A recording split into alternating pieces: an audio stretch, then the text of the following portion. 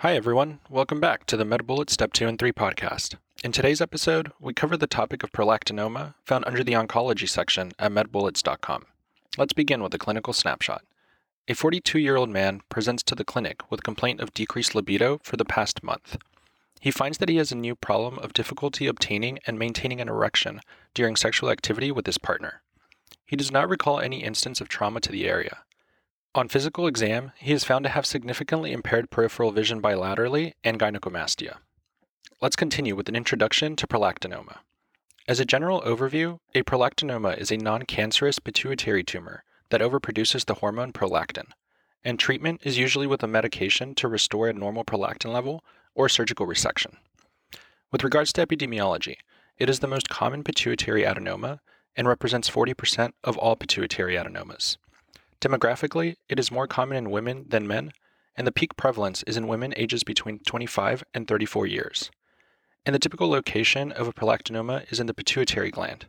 More specifically, the lateral parts of the anterior pituitary are the most common sites. With regards to pathophysiology, prolactinomas arise from monoclonal expansion of pituitary lactotrophs. This results in excess synthesis and secretion of prolactin. Remember that increased prolactin inhibits GnRH secretion. This then leads to a decrease in LH and FSH secretion. Also remember that prolactinomas may cause hypopituitarism from mass effect. Moving on to the presentation, symptoms may involve headache, visual changes such as visual field deficits, blurred vision, and decreased visual acuity, and signs of hyperprolactinemia in women may involve amenorrhea or oligomenorrhea, infertility, loss of libido, and galactorrhea.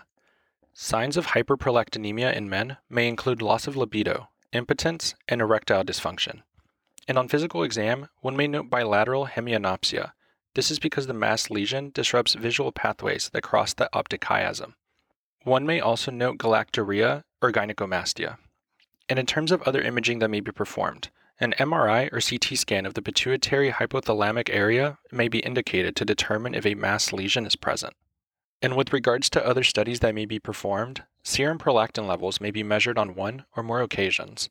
A serum pregnancy test should be completed to rule out pregnancy as the cause of secondary amenorrhea in reproductive-aged females. A serum TSH should be checked to rule out the possibility of increased prolactin level secondary to an elevated TRH level.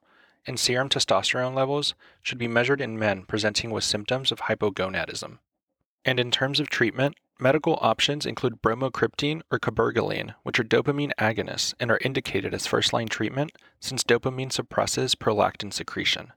Surgical treatment options include surgical resection, which is indicated in patients who cannot tolerate or do not wish to take dopamine agonists, or in patients who do not respond to medical treatment or show progression after an initial response to medical treatment. And finally, complications related to prolactinomas involves cranial nerve palsies due to mass effect and infertility. Now that we've discussed the major points relating to prolactinomas, let's walk through some questions to apply what we've learned and get a sense of how the topic might be tested. For the first question, consider the following clinical scenario. A 38-year-old G3P3 woman presents to the physician with bilateral nipple discharge. She describes the discharge to be milky in color, and she's experiencing spontaneous nipple discharge from both breasts without any stimulation. She notes that she has also had an irregular menstrual cycle for the past 6 months. Imaging is obtained and reveals a pituitary microadenoma. Which of the following is the most appropriate first-line treatment for this patient's condition? And the answer choices are Choice 1, cabergoline. Choice 2, estrogen. Choice 3, octreotide. Choice 4, pimozide. Or choice 5, transsphenoidal resection.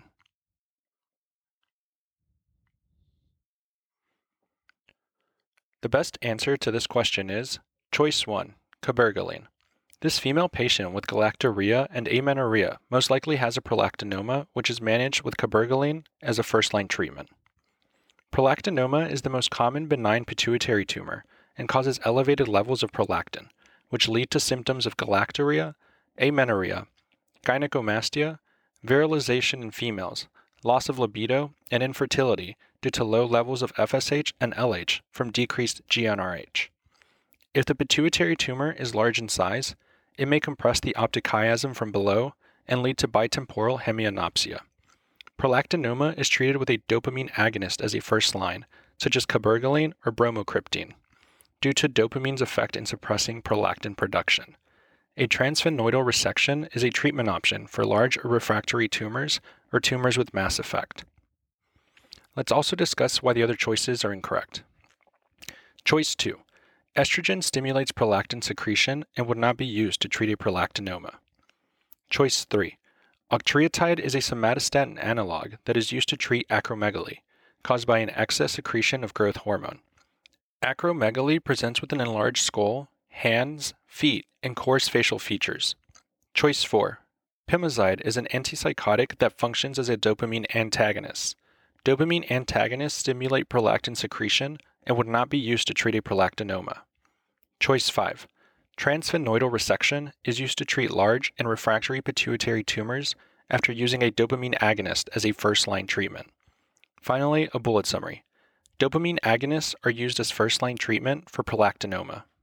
For the second question, consider the following clinical scenario. A 26-year-old man presents to the office complaining of quote-unquote enlarging breasts.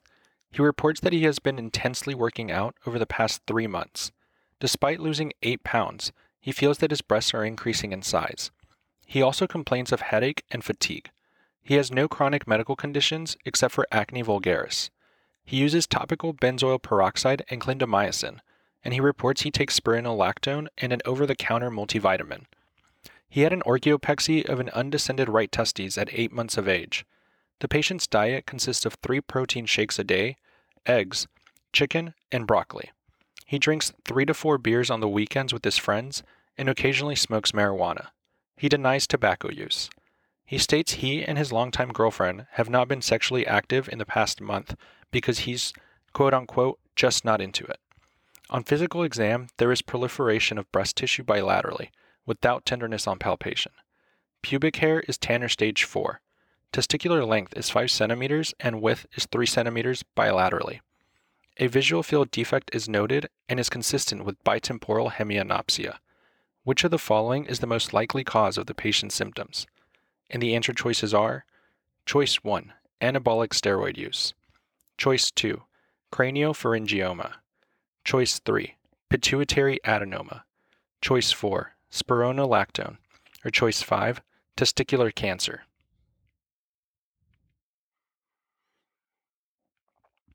The best answer to this question is choice 3, pituitary adenoma.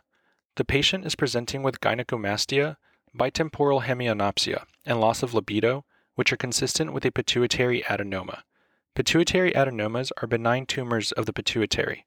The most common type of pituitary adenoma is a prolactinoma. The symptoms of prolactinomas in males include low libido and gynecomastia. In females, a prolactinoma may cause amenorrhea, galactorrhea, virilization, and infertility. The mass effect of a pituitary adenoma can cause headache and bitemporal hemianopsia due to compression of the optic chiasm. Let's also discuss why the other choices are incorrect. Choice 1. Anabolic steroid use can cause gynecomastia and breast tenderness in males. It would not explain the vision loss. Choice 2.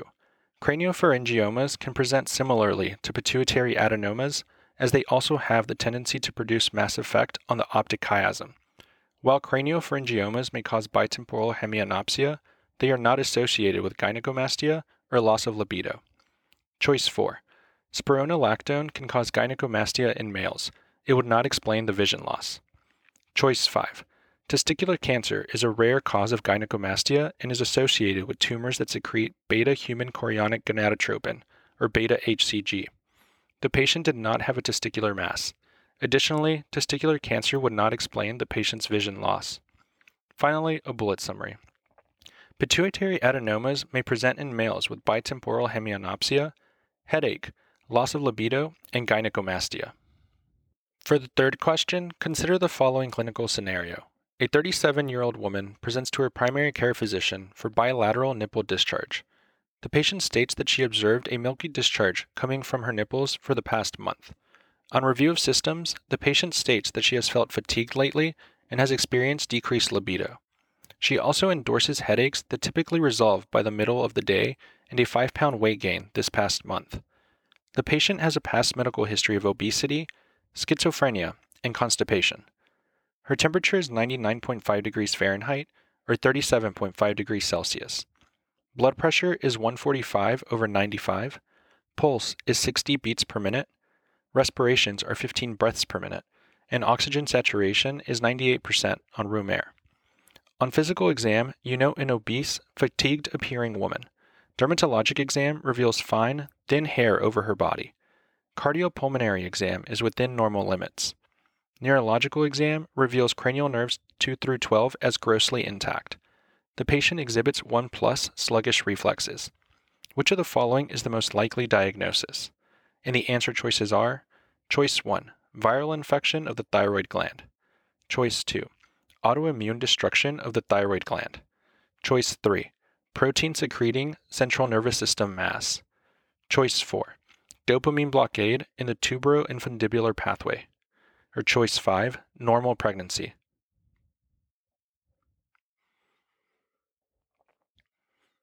The best answer to this question is choice 3, protein-secreting CNS mass. This patient is presenting with a headache in the morning, bilateral nipple discharge, and symptoms of hypothyroidism, suggesting a diagnosis of a prolactinoma, which is a protein-secreting CNS mass. Prolactinoma can present with both biochemical symptoms and symptoms of mass effect. The secretion of prolactin can inhibit pulsatile release of GnRH, which results in symptoms of hypogonadism. Symptoms of mass effect include bitemporal hemianopsia, which typically occurs later in the progression of the disease, and headache that is worse in the morning. Hypothyroidism, which leads to symptoms such as constipation, fatigue, and scarce lanugo, and can also lead to hyperprolactinemia and enlargement of the pituitary as a lack of thyroid hormone causes increased release of TRH, which stimulates the lactotroph cells in the pituitary, causing an increase in prolactin levels. Treatment involves excision of the mass. Let's also discuss why the other choices are incorrect. Choice 1. Viral infection of the thyroid gland suggests a diagnosis of silent thyroiditis. Silent thyroiditis typically occurs after a viral infection and presents with a period of transient hyperthyroidism, followed by a period of transient hypothyroidism. Patients then return to a euthyroid state. Choice 2. Autoimmune destruction of the thyroid gland suggests a diagnosis of Hashimoto's thyroiditis. Hashimoto's thyroiditis is the most common cause of lifelong hypothyroidism. However, it does not explain this patient's morning headaches. Choice 4. Dopamine blockade in the tuberoinfundibular pathway suggests a side effect of an antipsychotic medication. Dopamine blockade of this pathway can increase prolactin levels, causing amenorrhea and galactorrhea. However, it would not cause morning headaches. Choice 5. Normal pregnancy could present with nipple discharge. However, this would be an unlikely diagnosis in the setting of this patient's other symptoms, such as headache in the morning and signs of hypothyroidism. Finally, a bullet summary.